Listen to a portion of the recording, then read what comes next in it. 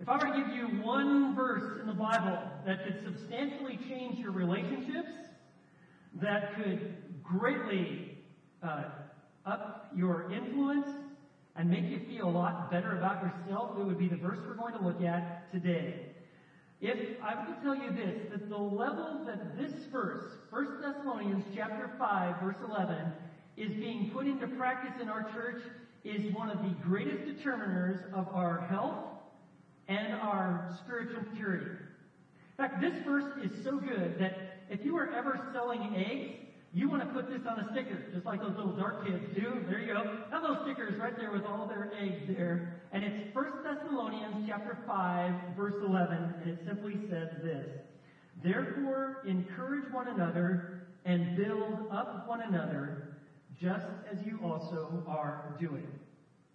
Now, for multiple weeks now, we have been talking about the return of Jesus Christ. As we've been making our way through 1 Thessalonians, beginning in chapter 4, verse 13, all the way through 5:11, he is talking about eschatology, things to come, end-time truth. And you remember that Jesus, who is promised to return, will do just that. Just like it's recorded, he's going to come in the air. There is going to be literally the capturing up of all those who have placed their faith in Christ.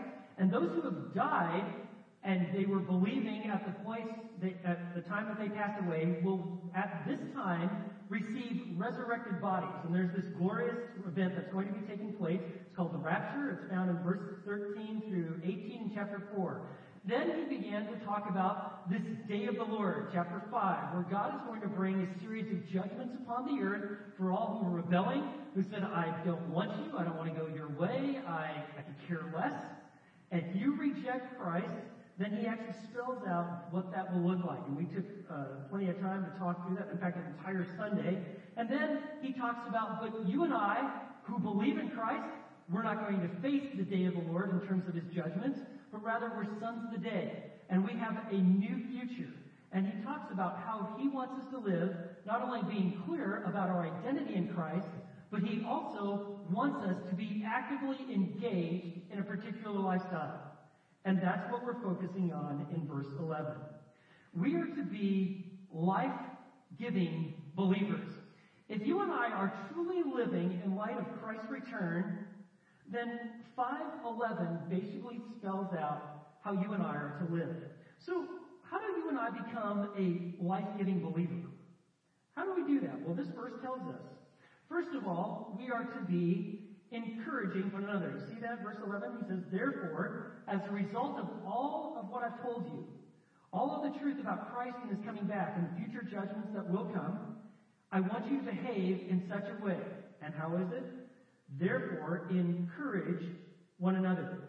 The idea of encouragement is to call someone forth to renewed commitment. It's to give strength, fortitude. It's to build up. And it's to strengthen one's faith, whether it's to follow God and obey him when it's difficult, but it's to encourage someone, to give them vision, to give them strength.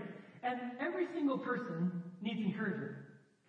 If you're young or you're old, you're famous or not so famous, you're very successful or not so successful, I can assure you every single person needs encouragement. Just look around. The people around you, I can tell you, they need encouragement. Mark Twain once said this: "One compliment can keep me going for a whole month." Isn't that how that works? I mean, you're just distressed, it's difficult, life is painful, and someone comes along with some encouragement.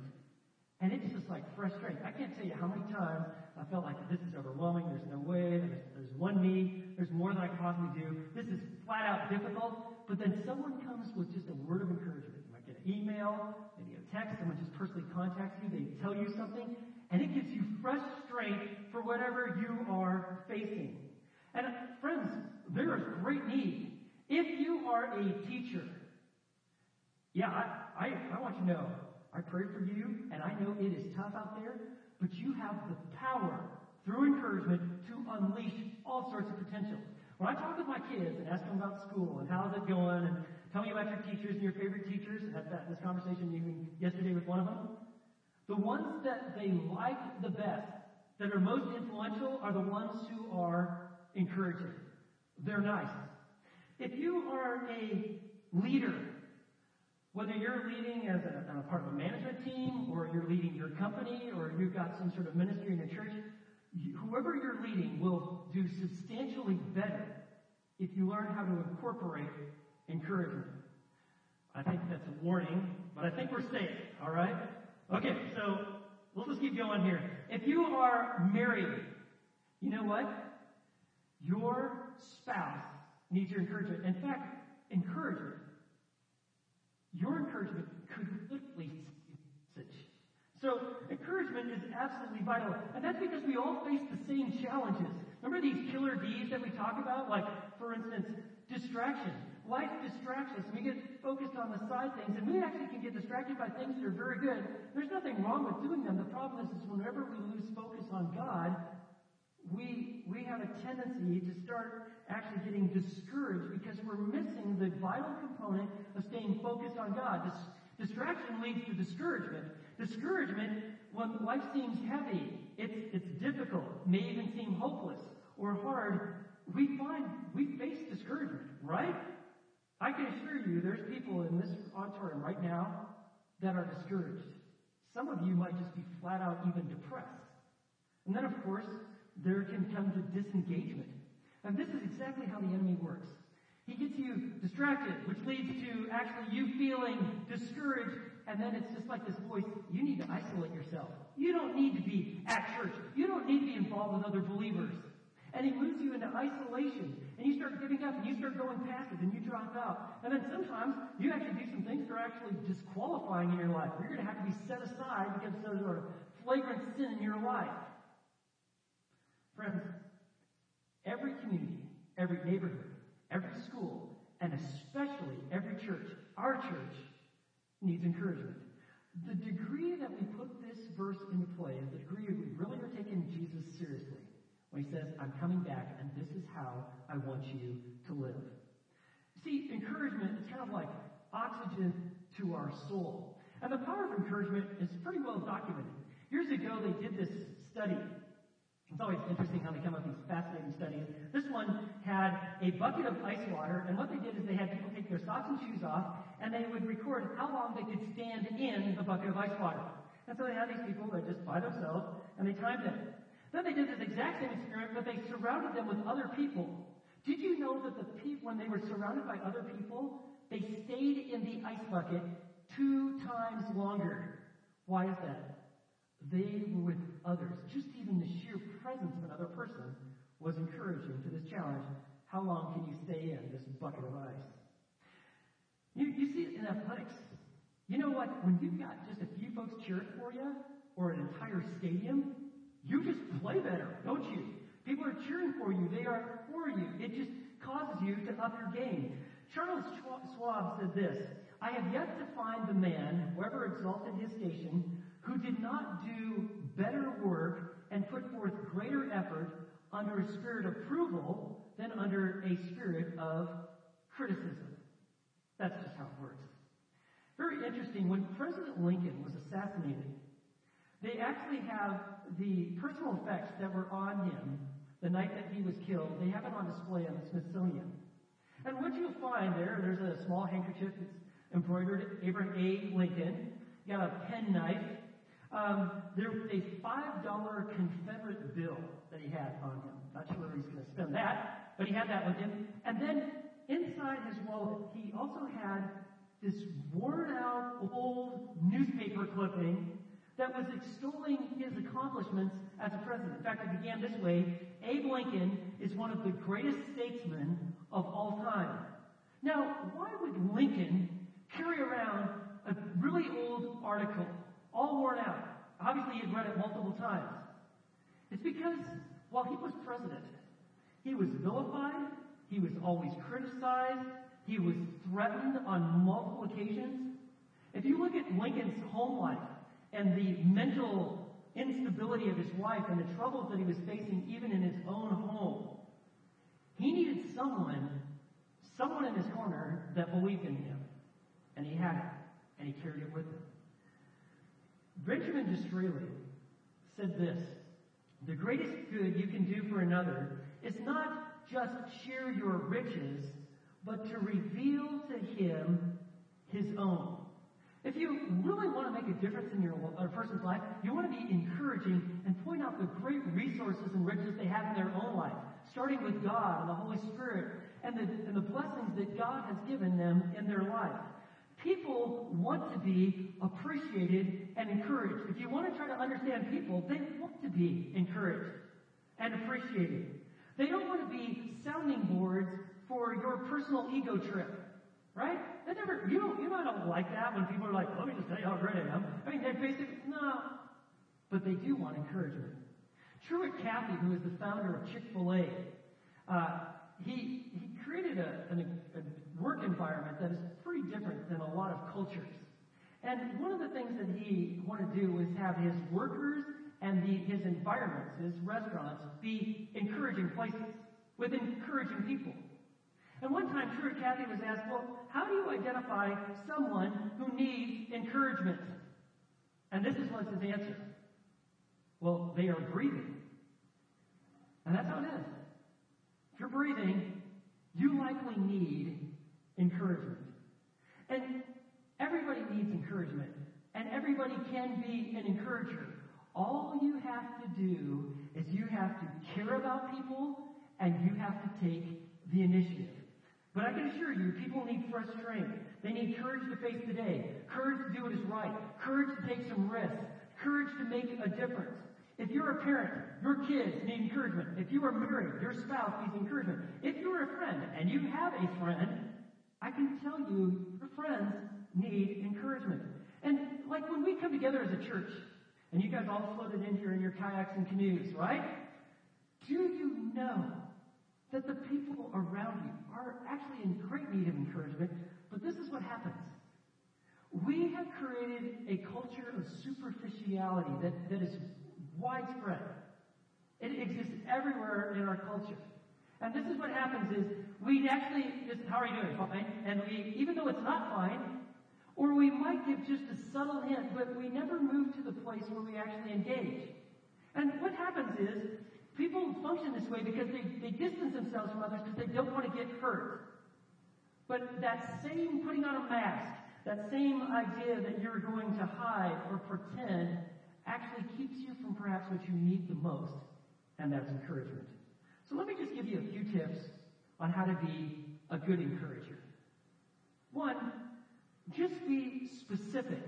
Not general, not like you just, good job. That's helpful, but it's more helpful if you can be specific, where you're pointing out progress or affirming qualities or something that is done well or at least better, but you can specifically point that out. That is very encouraging.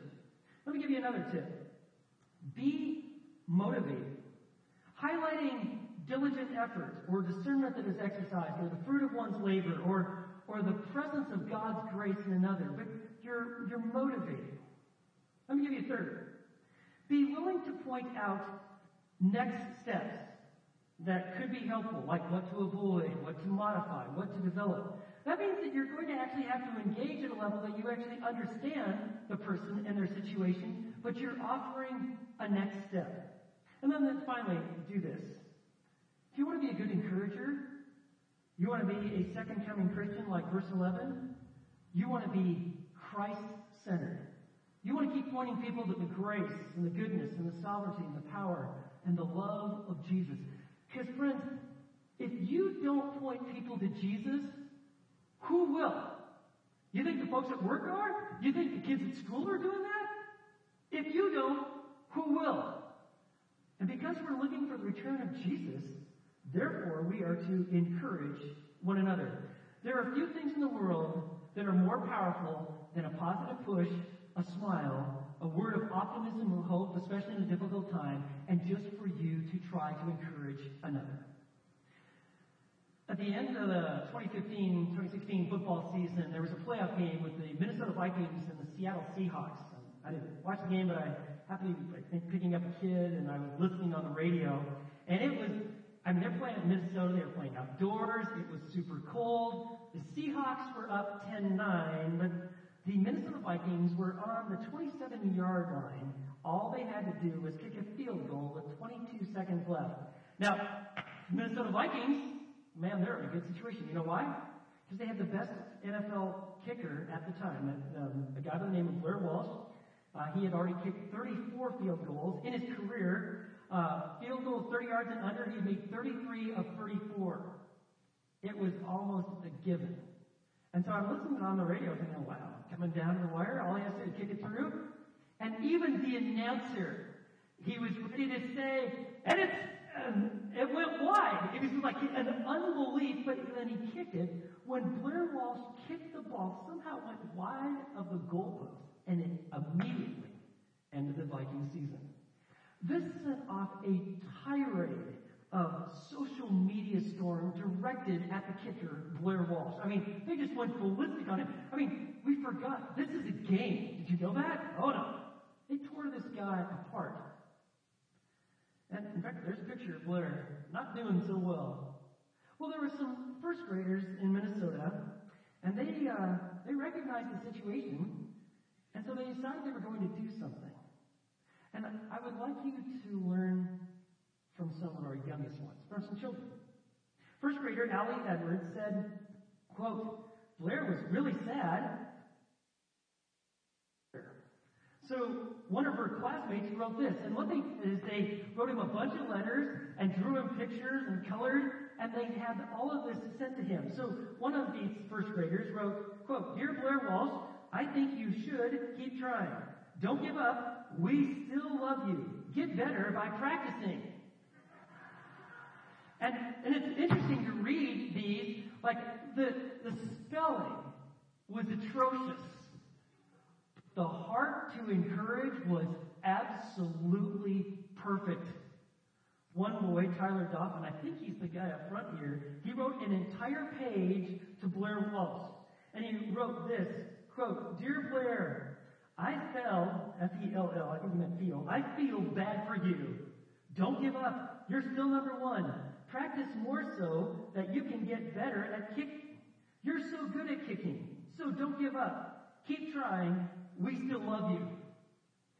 Blair Walsh was so encouraged by these kids that he delayed his flight home a day so he could go and visit their class.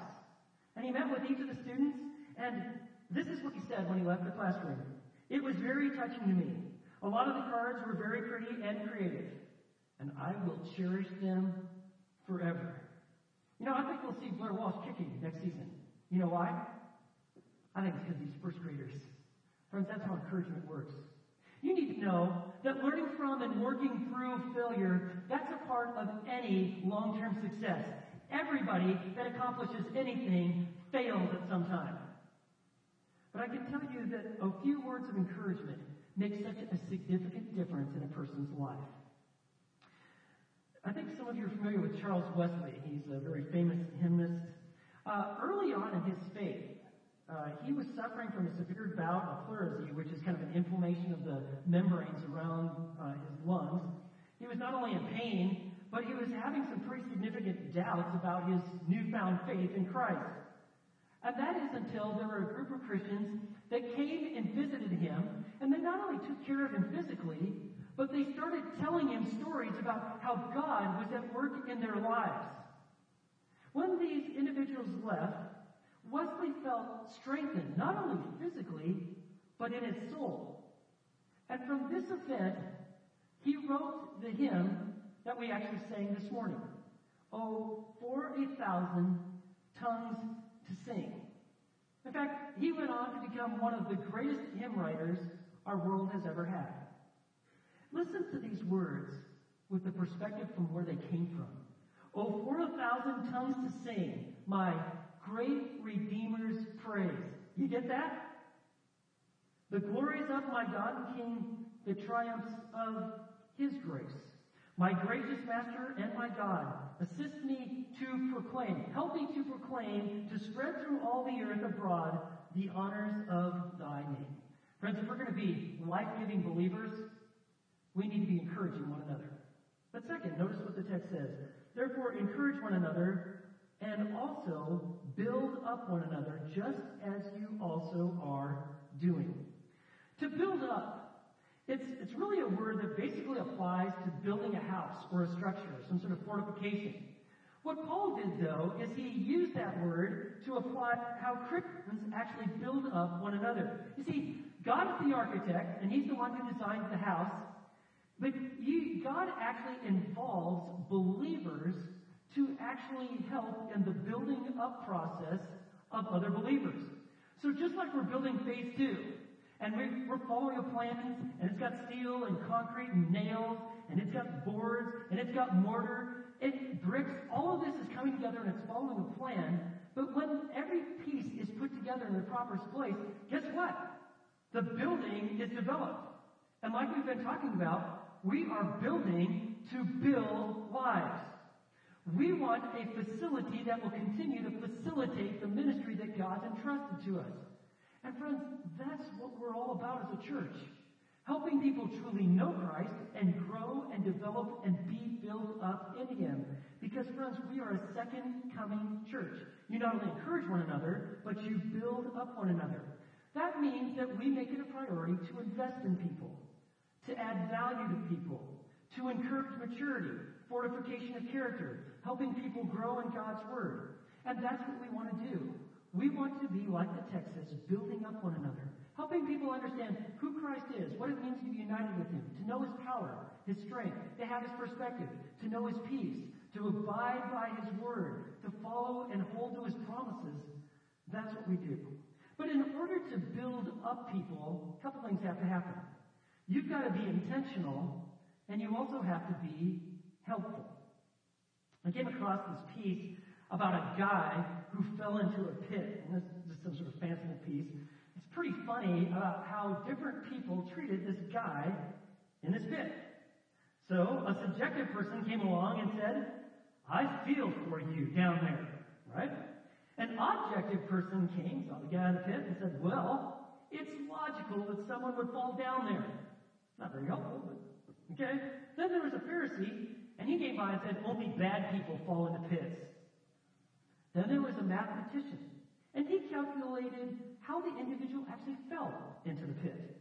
There was a news reporter, and he wanted an exclusive story on the person in the pit. A realist came by and said, now that's a pit. There was a geologist that came by, and he wanted the man in the pit to appreciate the rock strata that he saw. There was an IRS worker, and he asked if he was paying taxes while he was in the pit. There was a county inspector who asked if he had a permit to dig the pit. There was a self-pitying person, and you just love these kind of people, right? The self-pitying person said, well, you haven't seen anything until you've seen my pit, right? You know, you're telling someone you got some tough stuff, like, oh, that's nothing. Let me tell you about my woes, you know. And then there was an optimist, and he said, you know, things could be worse. And then there was the pessimist who came by and said, things will get worse. But then there was Jesus. And seeing the man, he reached down and took him by the hand and pulled him out of the pit. Friends, if you and I we're going to build people up, we have to be intentional and helpful. But if we're really looking for the return of Jesus, this is how we're called to live, encouraging one another and building up one another. Walt Disney had a very unique way of kind of dividing people, and he divided people into 3 categories. And as you would imagine, rather creative. And he said there are really 3 kinds of people in the world today. I think it would apply for today as well. He said one group of people, he called them well poisoners. These are the people, he said, who would discourage you and stomp on your creativity and tell you what you can't do. Then he said there's another group of people, and he called them the lawnmowers. And I was like reading, why would you call them the lawnmowers? And he said these are people who are well-intentioned but self-absorbed. And they tend to their own needs, mow their own lawns, and they never leave their yards to help another person. And he called them lawnmowers. He said there's a third group of people, and they are life enhancers. They are people who reach out to enrich the lives of others, to lift them up and inspire them. We need to be life enhancers, and we need to surround ourselves with life enhancers. Friends, that's what we are to do when we're in Christ. We are about helping people grow in their relationship with Christ. To quote Walt Disney, we are to be life enhancers. I mean, don't you know the reality of truly being in Christ? We're sinners. We're trusting in a perfect Savior. When you believe in Christ, not only do you receive benefits like forgiveness of sins, eternal security, that you're always going to be with Him forever, but Jesus fully intends to change your life from the inside out. Like He says in Galatians 2:20, for we have been crucified with Christ, and it is no longer I who live, but Christ lives in where? Me. What? Lives in me. That I now live in the flesh. I live by faith in the Son of God, who loved me and gave Himself up for me. We used to be very self-centered. But now, as a Christian, we're growing Christ-centered, and we are interested in His purposes in the lives of other people. We want to be living out the reality of the gospel. So remember last week, remember verse 8? We talked about the importance of faith, love, and hope. You see, as those who are living in Christ, God is always cultivating when we seek Him faith, love, and hope. That's what He said in verse 8. But since we are of the day, let us be sober, having put on the breastplate of faith and love. Faith, taking God as word. Love, and actually caring not only about people, but loving God. And when we love God, we love people. And as the helmet, the hope of salvation. Our hope in Christ guards and guides our minds. And friends, to live in light of Christ's return, that means that we're a life-giving believer. And this is our mission statement. Just to refresh you, this is the mission of Fellowship Bible Church. To glorify God by living out the life we have in Christ. We are in Christ, and we are living it out, each of us and all of us, together. And that word life is an acronym that reminds us that the life of Christ is a life of loving God, investing in others. You could say building them up, following His word, and E for engaging our world. This is what we are to do. This is what the writer of Hebrews said. This is how we're to live. Hebrews chapter 10, verses 24 through 25. He says, let us consider how to stimulate one another to love and good deeds. Let's figure it out how you and I can stimulate one another to love and good deeds, not forsaking our own assembling together, as is the habit of some. So the idea that, I'll gather with the believers at church like when I feel like it, that obviously has been a problem that's been existed for about 2,000 years now. Because there was a habit of even some that moved into isolation. He says, no, not forsaking our own assembling together, as is the habit of some, but encouraging one another, and all the more as you see the day drawing near. What day is that? It's the day of Christ's return. Friends, that's the message. We're to be encouraging one another, and we're to be building up one another. Encouragement and edification happen only in the context of relationships. So how do you really just build people up? How do you invest in them? How do you add value to their lives? Let me just put this out real simply. First of all, you have to truly value people. You have to see people made in God's image. When you and I do this, it really changes our perspective on people. So we value people. We will believe in them before maybe they even believe in themselves. We will take the initiative to love them before they love us. We will give to them not expecting anything in return because we value them. Let me give you a second. If you're going to build people up, not only you truly value people, but you also want to make yourself more valuable. And why would you say that? That's because you cannot give what you do not have. You cannot give what you do not have. So you increase your opportunities to grow in wisdom. You want to do well wherever God has placed you. It's not just for your own benefit, but you realize I have the ability to be a blessing and benefit others. To use my experiences and the things that God is doing in my life to be a blessing to other people. So we make ourselves more valuable. We learn and apply God's wisdom so that we have an opportunity to invest in helping others with them growing in wisdom in Christ. It's very much like what Jesus said when He said, make disciples of all the nations. We're growing in Christ. We're helping others do the same.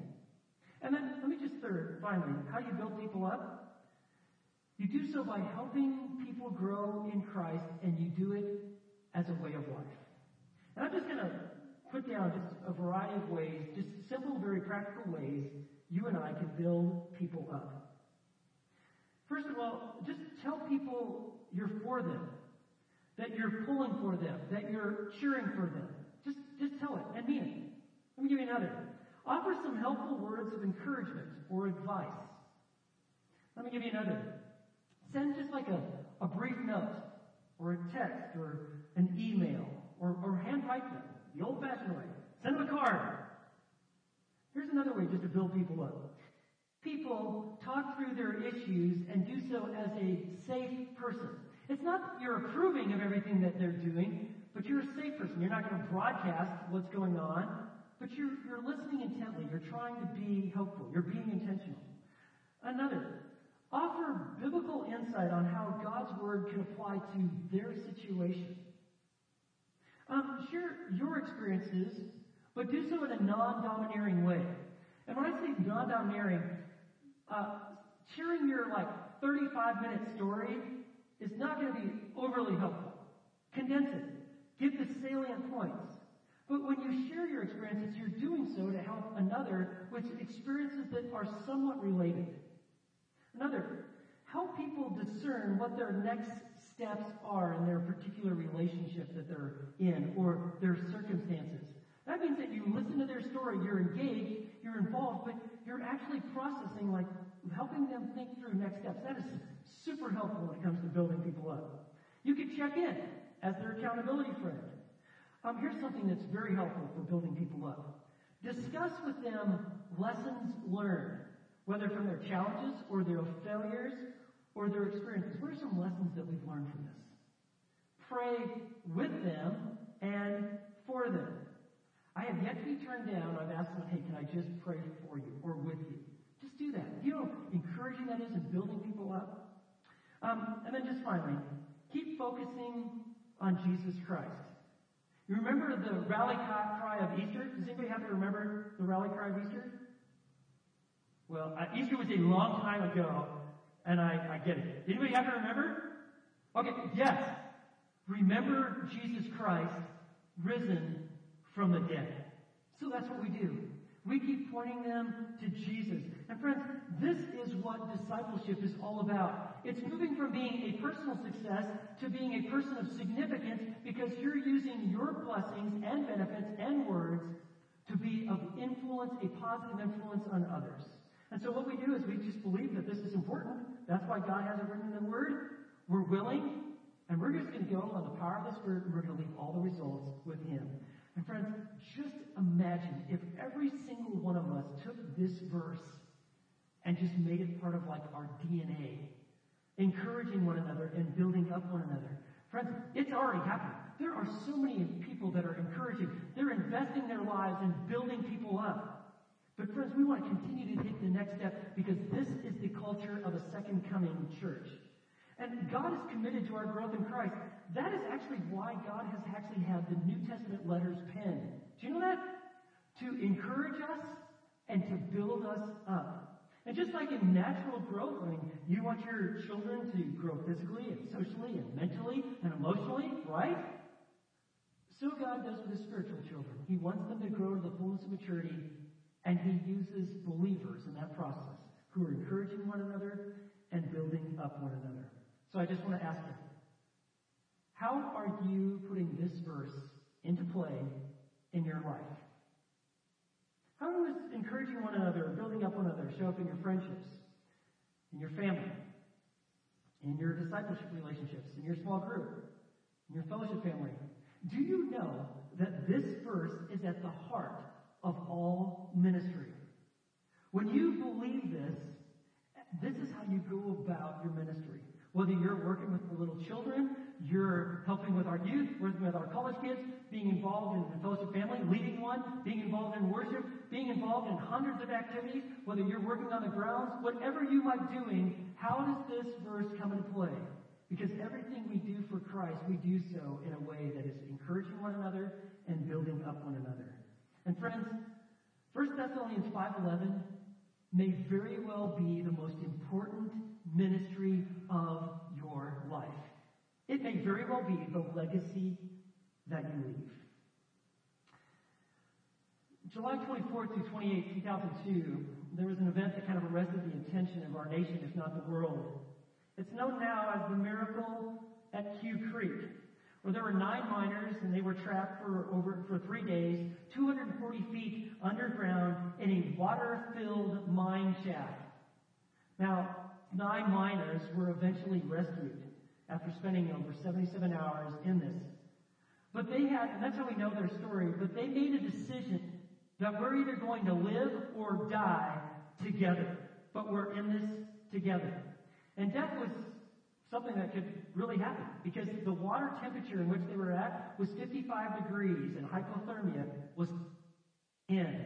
And so what they did is that they collected around one another. And at any time one of them was starting to feel cold, weak, starting to despair, give up, they put him in the center, and then they all crowded around this guy until someone else was feeling cold, weak, starting to despair, and they kept doing that for 3 days.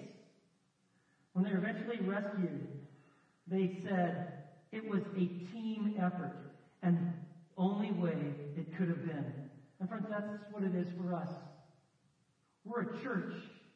God is calling us to be second-coming Christians, living in light of His return. That means that we're to be life-giving believers, encouraging one another, building up one another, doing it for the glory of God, because life-giving believers are committing to helping others grow in Christ as a way of life. And so we have it right there in black and white. This is how we're to live, giving ourselves for the growth of others, encouraging, building one another up for God's glory. Let's pray. Lord, what a fascinating verse. You've just spelled it out with such clarity that we who are living in light of Christ's return were to be encouraging one another and building up one another. And so, God, we're asking that this would be the ongoing reality of our church, that we would move beyond our comfort zones, and that we would take these next steps of growth. And Father, for someone who has come here today who's never trusted in Jesus, and they not only need encouragement, they need salvation, they need the life that you can give, they need forgiveness of sins, they need hope, real hope. Would you just have them pray with me and say, God, I turn from self and sin, and this morning I place my faith in Jesus Christ, and I ask that I might know Him as Lord and the goodness of walking with the Savior. And God, for all of us, may this verse be the ongoing reality of our church. For your glory, we pray in Jesus' name.